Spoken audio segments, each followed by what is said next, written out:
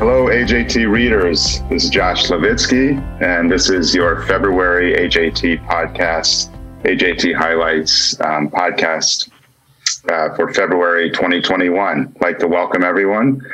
And today, as always, I have Roz Manin joining me, and we have also one of our editorial fellows who had been with us before, Melissa Swee, who's at Iowa, and both of them are under snow right now, and we are to be under snow soon in Chicago.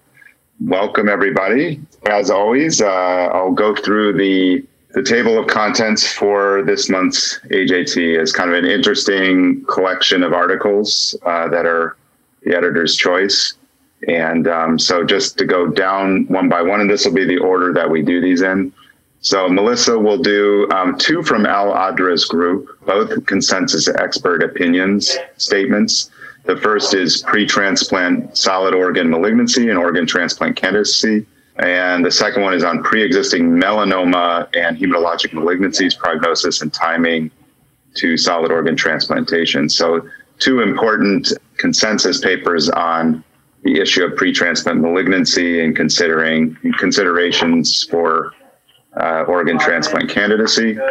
Then Roz will do a article entitled Nomenclature for Kidney Function and Disease, Executive Summary and Glossary from a Kidney Disease Improving Global Outcomes KDIGO Consensus Conference. That'll be interesting. And then by Levy et al., there's an editorial attached. And then I'll finish with two case series. The first by Krishna Murthy on CAR T cell therapy in solid organ transplant recipients with refractory PTLD. And the second one by Dollar et al. Is on HHV-8 and development of Kaposi sarcoma among 6 recipients of organs from donors with high-risk sexual and substance use behavior. A nice variety today. So, Melissa, why don't you kick us off with your papers? And thanks for joining us today.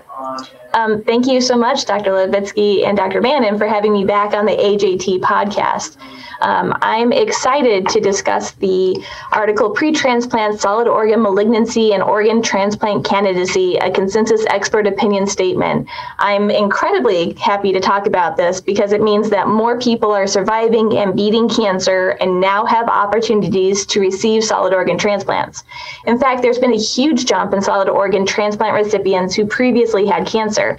In 1994, there were fewer than 1 in 100 kidney transplant recipients with prior malignancy. In 2016, that number jumped up to 1 in 16. Part of this change is from newer information. The older recommendations were based on the Israel Penn International Transplant Tumor Registry. This registry reported a 21% overall risk of cancer recurrence after solid organ transplantation. That's 1 in 5 would have a recurrence of their cancer. But newer population-based studies have shown lower cancer rates of recurrence. Still, there's a lack of clinical evidence and guidelines for the safety of transplant following a pre-transplant malignancy. So to help fill this gap in knowledge, the American Society of Transplantation held a consensus workshop late in September 2019 in Dallas, Fort Worth, Texas. The workshop had over 30 participants, including transplant physicians like surgeons, medical specialists, and anesthesiologists, experts in surgical and medical oncology, and cancer epidemiologists. The consensus workshop included 3 experts each in the field of breast, colorectal, urological, gynecological, and lung cancer. They presented summaries of these diseases and how they related to transplantation. The current literature in both transplant and non-transplant populations were reviewed. So using a modified Delphi method and using a 5-year cancer survival rate of near 80% as a benchmark, this consensus document was created. So to those of you who may not know what a Delphi method is, it's a really complex way of deriving consensus in a group with multiple rounds of voting and discussion. Think about in college when you and your roommates were ordering pizza the night before your finals and just couldn't figure out what toppings everyone could agree on. There's give and take and discussion and voting, and finally, the pizza's ordered with something for everyone. It's a messy process, but it can yield some good recommendations, especially since most of these recommendations are extrapolations from outcomes for cancer patients in the general population. This also reminds me, these recommendations aren't meant to be guidelines, but rather statements for the purposes of developing and building consensus. The consensus document breaks down the recommendations based on whether there is a history of breast, colorectal, urological, gynecological, or lung cancer. There's a lot of information and recommendations packed into this paper, and so I encourage all our listeners to review the consensus statement and the easy-to-read tables for a more in-depth review. Keep in mind that there is a lot of variety with each type of cancer, and the patient's oncologist should be involved throughout the entire decision-making process. Before we delve into these, I suggest that we do a quick drinking game. Pick a non-alcoholic drink of your choice in honor of our liver transplant colleagues, and get ready to take a drink whenever you hear the word tricky, because this topic is, need I say it, very tricky. So let's get started with breast cancer. The consensus recommendation is that women with low-risk disease, such as ductal carcinoma in situ and stage 1 breast cancer, should be considered transplant candidates after completion of all standard treatments with no additional waiting time. Endocrine therapy can be continued and should not affect the decision on when to transplant. It gets trickier with higher risk disease and the time to consider transplantation after a disease-free interval following completion of all treatment. Women with stage 2 disease, for example, have a 5-year survival of about 80%. For them, think about transplant after about 1 to 2 years. Likewise, for women with stage 3 disease, most of whom have recurrences within 3 years, consider listing after 3 to 5 years. Unfortunately, because inflammatory breast cancer and metastatic disease have poorer prognoses, these individuals are generally not considered transplant candidates. Colorectal cancer recommendations are a little trickier, because there's a few more variables, like BRAF mutation status, number of lymph nodes examined, presence of bowel obstruction or tumor perforation, and type of histology, to name a few. Overall, the recommendation is to wait 1 to 2 years for low-risk disease and 3 to 5 years for high-risk disease before considering transplantation. However, there are important caveats. First, it doesn't really apply for those who have not undergone surgical resection, so case-by-case discussions would be needed. Secondly, for those having unresectable colorectal metastases limited solely to the liver transplantation may actually be curative. And thirdly, for invasive anal cancers related to human papillomavirus, HPV, the recommendation is to delay consideration for transplant beyond 5 years because immune suppression may increase the risk of disease prognosis or progression. So we're almost at the halfway point now. We've done breast and colon cancer, and we're moving on to prostate cancer. Prostate cancer is even trickier. Prostate cancer is very common in men. According to autopsy studies, most men in their 70s have evidence of prostate cancer. Thankfully, despite that high number, only about 1 in 30 U.S. men die from prostate cancer. Also, thankfully, we have pretty good predictive tools that can help predict cancer-specific death, thanks to our friends at Memorial Sloan Kettering Cancer Center. Their prediction tools, which are used in the paper, can be found at nomograms.org. If the risk is less than 10%, then the recommendation is for no additional wait time before transplantation. For castration-sensitive metastatic disease, which has higher risk, individuals should be stable for 2 years prior to consideration of a transplant. And for castration-resistant disease, transplantation is mostly off the table. For renal cell cancer, no wait time prior to transplantation is recommended for stage T1A, which is for small renal masses, since these are mostly low-grade and risk of metastases at presentation is less than 2%. Stage T1B to T2 varies from no wait time to 2-year wait time depending on other variables. And recommendations for higher stages are to wait a minimum of 2 years and then reassess and see how they're doing. Metastatic disease, sarcomatoid and rhabdoid histologic features, or collecting duct or medullary renal cell carcinoma are features that may dissuade listing for transplant. In contrast, bladder cancer has a high rate of recurrence but is usually localized with a slow rate of progression. The recommended time interval to transplant ranges between 6 months to 2 years, the exception being muscle-invasive bladder cancer following chemoradiation. These patients may not be solid organ transplant candidates, but this, of course, should be evaluated on a case-to-case basis. Now that we've reviewed breast cancer, colorectal cancer, and urothelial cancers, let's shift our focus to gynecologic malignancies. Like with other cancers, those with a low risk of recurrence require no waiting period after completing primary treatment. Intermediate risk recommendation is waiting 2 to 3 years after completing treatment, and 5 years is recommended for high risk, including stage 3 endometrioid cancer of the uterus, stage 2 and 3 epithelial ovarian cancer, and stage 2 and 3 cervical cancer with squamous cell or adenocarcinoma. Those with a greater than 80% change of recurrence, which are mostly stage 4 cancers, are typically not a solid organ transplant candidate. Lastly, the consensus recommendations address non-small cell lung cancer, which is the leading cause of cancer-related mortality in the United States and makes this cancer even trickier than the others. Checkpoint inhibitors are often discontinued prior to transplant due to the risk of rejection, which can affect your cancer remission. And because the patient can have sustained radiologic findings, it makes it difficult to tell if they truly are in remission.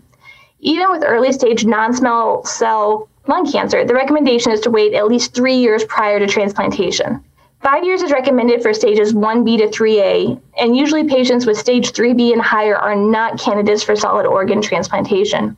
So those are the 5 cancers and the consensus recommendations for them: breast cancer, colorectal cancer, urothelial cancers, gynecological cancers, and lung cancer. Remember that there are a lot of subtleties when it comes to cancer treatment and management, let alone transplant. However, with these consensus recommendations, clinicians can have some authority in their corner when negotiating a space of medicine that still needs a little bit more solid evidence base. So I hope you enjoyed the previous part of the podcast, because you're going to have some deja vu with this next part, where we talk about the next article, pre-existing melanoma and hematological malignancies, prognosis, and timing to solid organ transplantation, a consensus expert opinion statement, also by Dr. David Al-Adra et al. Like we talked about in 2019, a bunch of really smart people came together in Dallas-Fort Worth to talk about cancers and solid organ transplantation. They not only talked about the solid organ malignancies, but also hematologic malignancies and melanomas. The methodology for coming up with consensus recommendations was essentially identical. They used a Delphi technique to derive consensus through rounds and rounds of discussion and voting. Like with the last article, there are wonderful tables breaking down the consensus statements, and I highly encourage our listeners to review these tables for more information. Melanoma is particularly difficult. The good news is that there have been dramatic advances in both adjuvant therapy for resected high-risk melanoma and systemic therapy for metastatic disease. The 5-year overall survival rate is now greater than 50%. Checkpoint inhibitors are a major advancement in treating melanomas, but they also complicate things for transplantation. After all, can these medications be safely used after transplant, and how does that affect the organ function post-transplant? It's very much an open question. Another concern is that melanoma-specific mortality is 3 times higher in transplant recipients compared to non-transplant recipients, and de novo melanoma behaves aggressively in the setting of immunosuppression. Recommendations are to wait 1 to 4 years for stage 1 to 3B melanoma, depending on the stage and treatment. There was no consensus for higher stages, but the overall recommendation was to wait at least 5 years and work on a case-by-case basis with the oncologist. No wait time is needed for melanoma in situ. These wait times are in contrast to lymphoma, where the overall recommended wait time is 2 years following event-free survival. So no events that caused any issues related to lymphoma. Monoclonal B-cell lymphocytosis is a pre-malignant condition which precedes chronic lymphocytic leukemia. About 5 to 12% of patients over the age of 60 have it, and no wait time is recommended due to its very favorable prognosis. Chronic lymphocytic leukemia, even when untreated, has an 83% 5-year survival. For that reason, the consensus statement is to wait 2 to 3 years following treatment. Multiple myeloma has improved prognosis with modern therapy as well, with median progression-free survival of 63 months, a little over 5 years, and an overall survival at 10 years of over 60%. Prognosis is also driven by genetics, with certain deletions carrying a worse prognosis. One other consideration in myeloma is lenalidomide, which is used for treatment, has been associated with renal allograft rejection. Over the past decade or so, 5 new agents have been approved for treatment of myeloma, and this has been game-changing. If the patient has had a stem cell transplantation as part of their treatment, a number of recent reports suggest that the patient may be okay to transplant after 6 to 12 months of remission. To consider light chain amyloidosis, there are 4 recommendations for safe solid organ transplant. 1, therapeutic responsive therapy. 2, only 1 organ involved with amyloidosis. 3, does not fulfill criteria for symptomatic myeloma. And 4, must be a candidate for a stem cell transplantation following solid organ transplantation should the need arise. Many patients have actually been managed with chemotherapy after heart transplant and have not needed a stem cell transplant. So, to all you listeners, I don't know how your centers deal with cancers and transplant. In reading this, I feel more confidence in transplantation following malignancy, which is something I am still overall pretty squeamish about, especially since we live by the motto from Hippocrates to first do no harm. And I'm always concerned about cancer recurrence following immunosuppression. So, in conclusion, cancer is terrible, yet transplants are possible possible, even if they are tricky, after cancer, and it is becoming more and more common. So to those who are playing the drinking game, I think that's about 7 drinks, but please feel free to take one more for good luck in the new year. Oh, boy. Thanks, Melissa, for that perspective. Thanks, Melissa. Of course. Thanks. No, that was terrific. I think this was a really monumental effort by this group this is the type of kind of expert opinion that centers are going to start immediately, if not already, using to help when these patients, present with a history of malignancy and need use something to go off of. What's challenging, of course, as you mentioned, is that these are mainly statements and expert opinions rather than, data-driven levels of evidence, which are obviously really hard to generate. So I don't know, how do you think is this something that we should be, using this as a guide or more of a Bible, or when we have patients who present with these specific malignancies, what are your thoughts? I think these are very loose guidelines, which the authors discuss as well, where most of the data is derived from non-transplant cancer patients.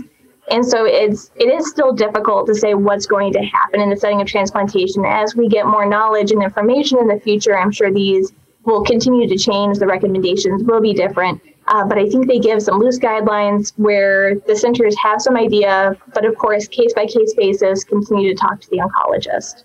Yeah, it's tough because probably every one of these patients has a slightly different presentation or, duration, but at least this gives you some framework to work with rather than just our perceived notions. This is a good or bad idea. And I think that that's a good point, Josh. I think it allows you to go back to your own center and say, hey, here's these guidelines, a review, an opinion statement. And I also thought the editorial by Allison Hart and Eric Engels brings up several points, including the lack of data, of course, but, weighing the risk and benefit of transplanting a patient who's responded to immunotherapy, where you're jacking up, so to speak, the immune response, and now you're suppressing it, which is the opposite of the CPI. Here you've already treated them, now you're coming back, and is that going to really destabilize them, or do you consider the waiting time for some of these transplants where you're waiting 3 to 5 years and you're attributing a competing risk of death due to or chronic kidney injury, accumulative mortality and morbidity. So I thought that we needed this. We needed the conversation because the current so-called guidelines are really that, and people are using them and saying, no, we're not going to, and it's been 10 to 12 years from that time, maybe longer, it might be 2 decades. It just seems like yesterday to me. So I appreciate, Melissa, you kind of delving into this, and even though I have my non-alcohol drink here with me, I didn't play because I just was afraid I'd have to leave you guys in the middle of the podcast. But I think there'll be more to come, and I think already I can see centers starting to have the conversations about individual metrics, individual cases, whereas before it was sort of cut and dry. Prior cancer, no, now they're sort of saying, especially things like prostate, these long surviving tumors. Yeah, or even melanoma, where that's a word that drives, fear into me, but it doesn't look as drastic as it used to in the past. Great. Okay. Well, thank you, Melissa. That was terrific. To encourage everybody to go out and look at these and talk about them at your centers. I think it could really advance care. All right, Roz. Hey, interesting kidney stuff. So thanks, guys. Let me head on. I might be a little bit longer than 5 minutes. I'll try not to be. But I'm going to talk a little bit about a letter to the editor from KDIGO, the Kidney Disease Improving Global Outcomes Leadership, led by Dr. Andrew Levy for this letter, and an accompanying editorial co-authored by who else but me? No, seriously, I didn't pick this. The editor-in-chief did. And again, I want to draw your attention to this very brief letter. So for those of you not in kidney world, KDIGO is a global not-for-profit organization that develops and implements evidence-based practice guidelines for kidney disease. And it's a not-for-profit. It's self-funded, it has a governing body, and it has expert leaders that are in nephrology, kidney disease, that have been working on this initiative for a long time. And it has a beautiful website. On it are many treatment recommendations, the guidelines for acute kidney injury, for example, chronic kidney disease, diabetes management, hypertension management in chronic kidney disease. But importantly, they have 3 topics relevant to us. They have a living kidney donor guideline, a kidney transplant candidate guideline for candidate assessment, and a recipient management guideline. And again, they're structured sort of a very classical way, where you have the strength of evidence is graded as 1 or 2, and then the quality of evidence is A through D. Now, I'm not going to talk about that today. I'm going to talk about this nomenclature consensus. This group met with leading experts in the field studying kidney disease and kidney failure in June of 2019. And they created a standardized and refined what they call nomenclature in the English language, specifically to describe kidney function and disease, specifically for scientific publications. And the full report is published in Kidney International in 2020. It's about 13 pages, and then there's an accompanying supplemental material, which is another additional 13 pages. And they actually submitted this information to other kidney disease journals so that they could be potentially all in alignment, including the AJT. There are 5 recommendations outlined in this very brief letter. One is to use kidney, not renal or nephro, when referring to disease or function. However, nephrology would not change. 2, to use the term kidney failure with or without symptoms or signs rather than end-stage kidney disease. To use the KDIGO definition for acute kidney injury and acute kidney disease when referring or studying AKI. 4, to use the KDIGO definition and classification of chronic kidney disease rather than other alternatives. And to use specific measures like albuminuria and estimated GFR of function rather than descriptives like abnormal or reduced. And so there's a manual of style that they submitted to you, the AMA manual of style as well. And the bottom line is journals are going to have to figure out how to implement these and adopt them, educate not only the editorial staff, but the staff that create the page proofs, and then disseminate it to those of us that are participating in this kind of research, and also how to communicate this to patients. So Dr. Steiner and I want to give kudos to Bob Steiner at UCSD for really driving home a number of points in how the American Journal of Transplantation could implement this. And he really points out that there are understandable difficulties in balancing being comprehensive, being practical, and giving precision, particularly when we're studying disease. And so I think that, the use of anatomical terms like renal and getting that to be kidney makes sense. But I have to say, and Bob points out, that when you use the KDIGO CKD stages instead of 5 stages that we're used to, of CKD, now there are 6 stages with 18 substages. It's almost like BAM for pathology. You're going to probably have to print the table out and put it in your coat pocket, or at least have a screenshot on your phone. Acute kidney injury is an example where there's a rise in serum creatinine, but many of us see hemodynamic changes in patients all the time related to, say, nausea and vomiting and volume contraction. And is that really acute kidney injury? And can it really be considered that? And how do you study that? And do you group that into one thing? If we're going to go towards this, then proteinuria has 4 categories for proteinuria and 6 categories for albuminuria. You don't call it macro and micro. And I do think that the systematic implementation will be difficult for many of us, including someone like me that's been doing this for a good long time. I think the terms are new. They may work for epidemiologic studies, but I'm not sure they're practical. So things like registries may or may not be granular enough to support some of these studies that are better defined by multi-center evaluation. And then trying to make this sensible to patients is difficult.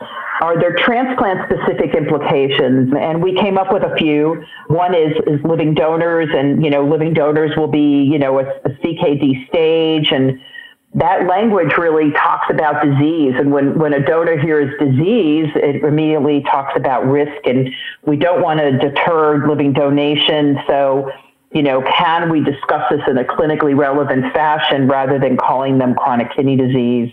Another example that we point out is the use of hyperfiltration, and whether that's really kind of a GFR threshold and how that would relate to this nomenclature.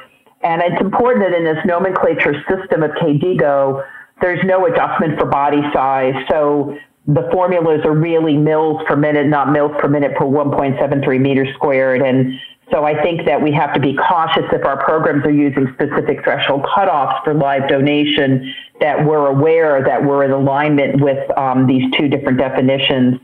And again, this is not specific for transplant. Things like the words transplant rejection will remain as transplant rejection, although, as you know, because of the definition of AKI, transplant rejection will be considered part of AKI, but I don't think it was really considered. And so I think one thing that Bob pointed out to me and when writing this was that sometimes changing the words to make it less dissatisfying and scary, this is chronic kidney disease, that in the end, disease may lead to failure, and failure is when the patient goes on dialysis. And so some of this is epidemiologic and scientific, and some is communicative as well.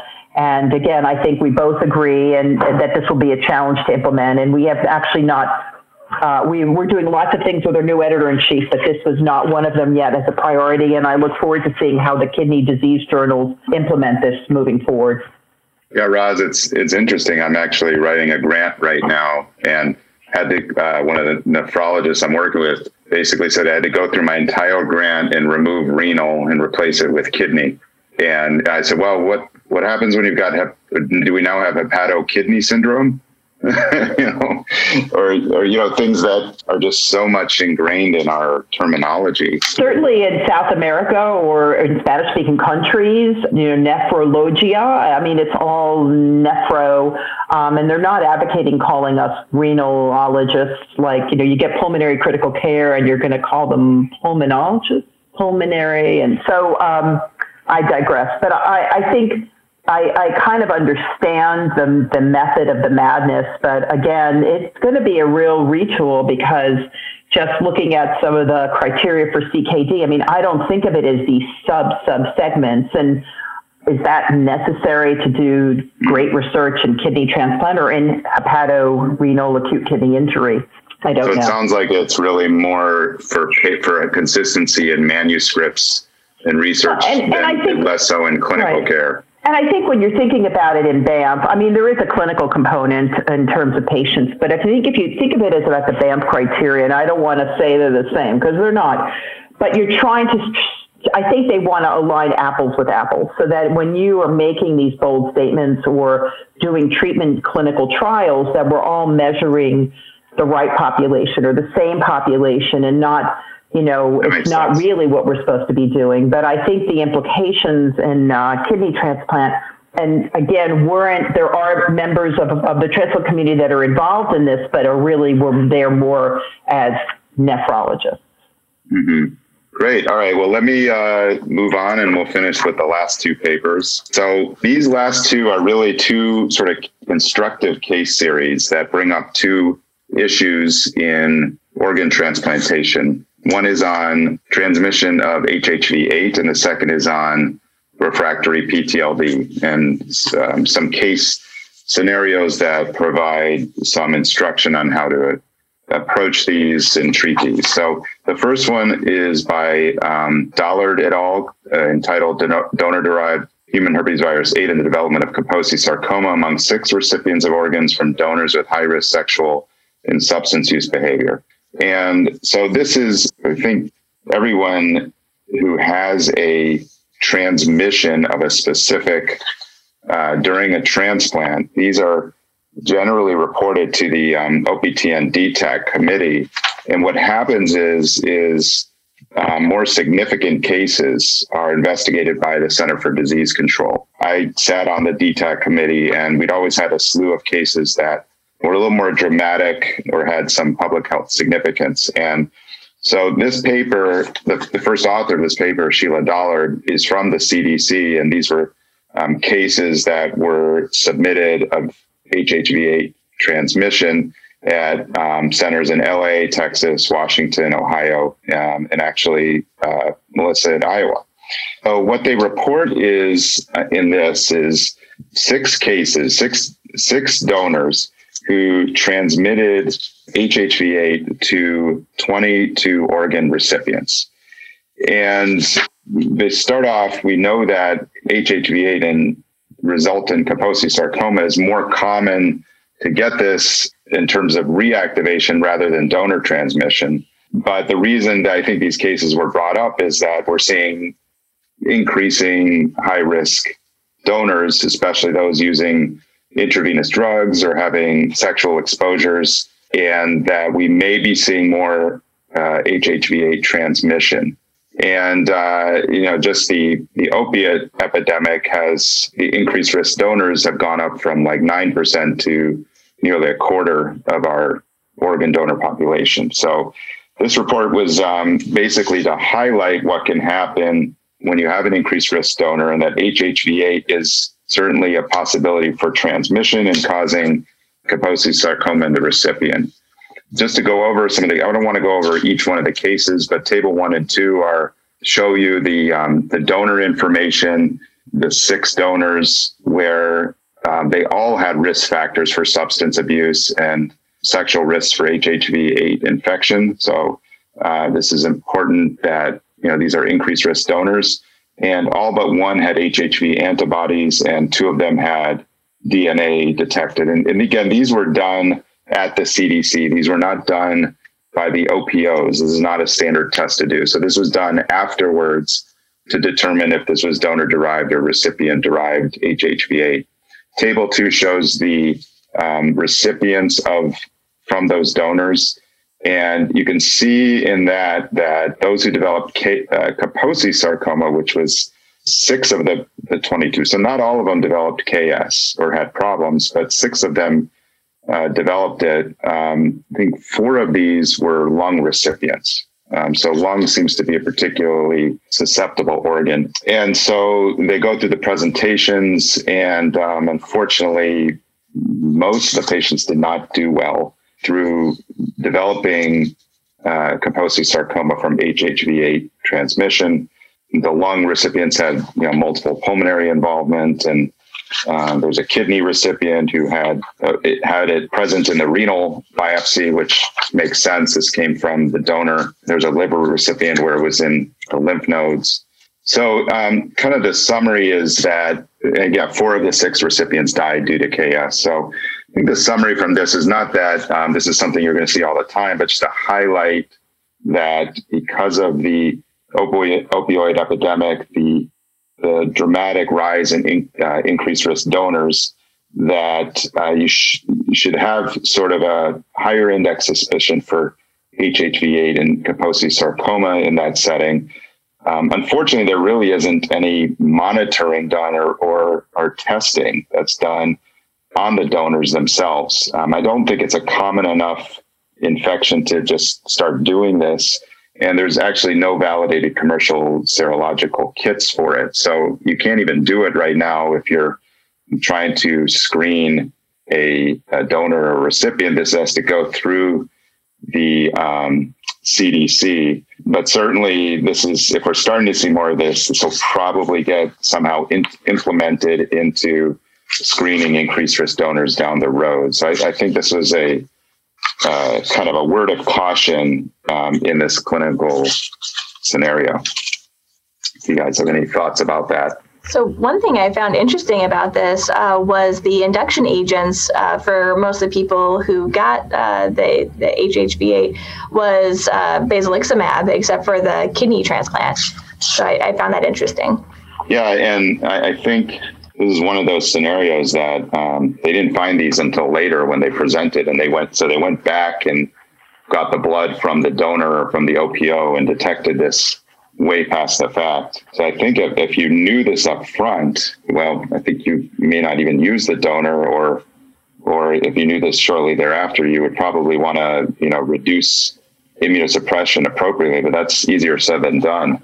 And again, there were, I guess, 6 out of the 22, so 18 of them did not have any clinical consequence of it, but the ones who did had devastating consequences. Yeah, they were terrible. Yeah. You know, again, it's one of those things where you think you sort of know everything about, you know, high risk or whatever we're calling them now, PHS risk donors. And, you know, this was a little, not so much shocking to me. It's, you know, having trained when HIV was terrible and you saw frequent CAPACEs. And I think the last time I saw CAPACEs in a transplant patient was it's very, you know, has been uncommon. This must have just stood out as sort of a striking. Usually a Mediterranean recipient, a recipient from the Mediterranean. I've seen a couple in my career.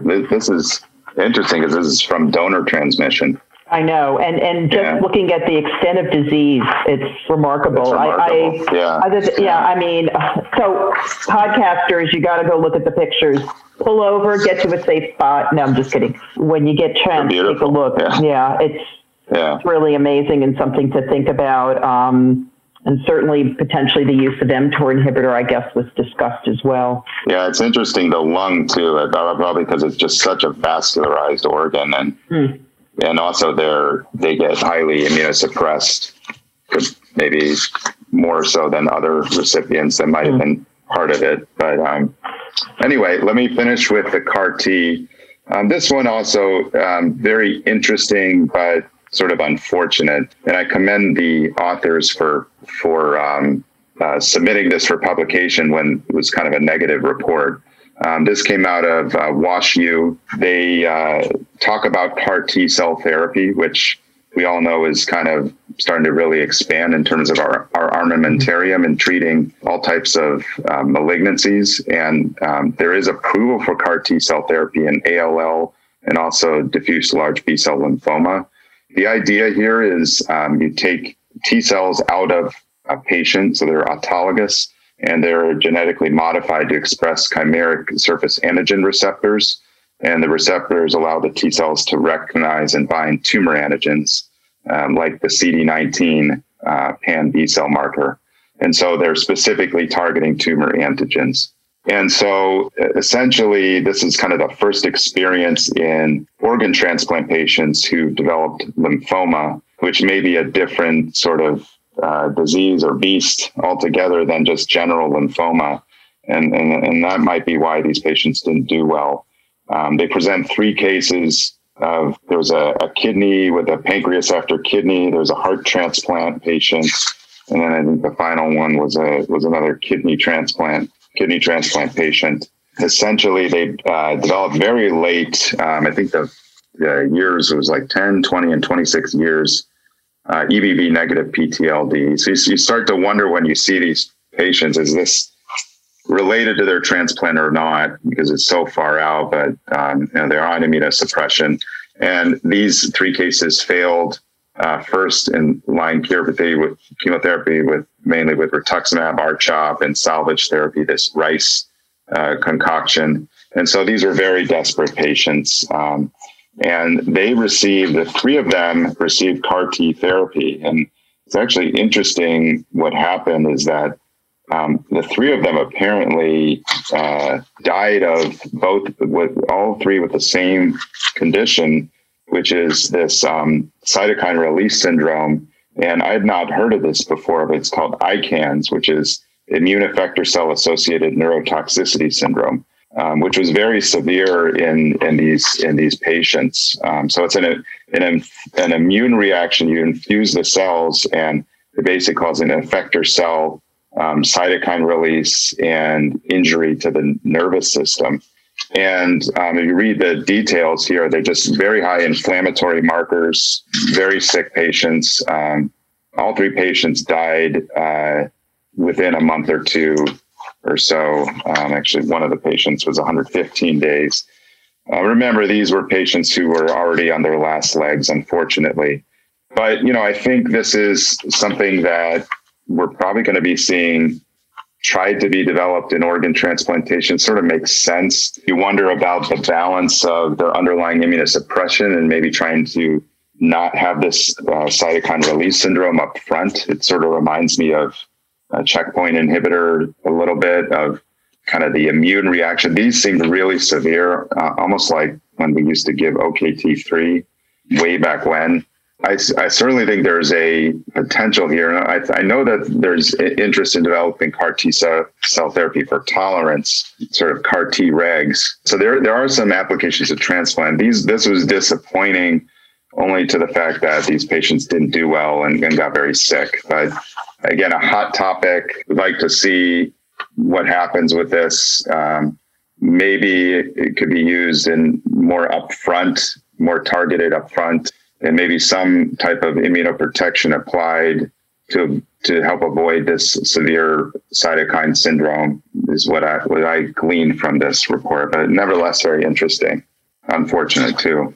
So again, not something that I know a lot about. I know about the CAR T regs and being a potential, novel therapy for treating in patients, but this was the first that I had seen in terms of directed towards PTLD. I know that I want to say that I sort of heard about this as a potential treatment therapy, but I had not heard about the outcomes. And again, this looks like the group at WashU reporting these cases, which were pretty devastating. I don't know if I have anything brilliant here.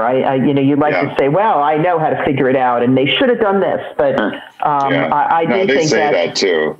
They say that in the report. They said there's not enough data to really kind of guide what to do differently other than just sort of refining this approach. I'm sure that's going to dovetail on refining the approach in the general population first, because I'm sure they've seen this scenario. Josh, again, the ICANS is a specific hyperreactivity that's associated with the infusion. Okay. Yeah, I mean, it's presented in all these cases as basically they became sort of obtunded, it's not just it's a CNS toxicity. CNS toxicity. Yeah. Okay. Yeah.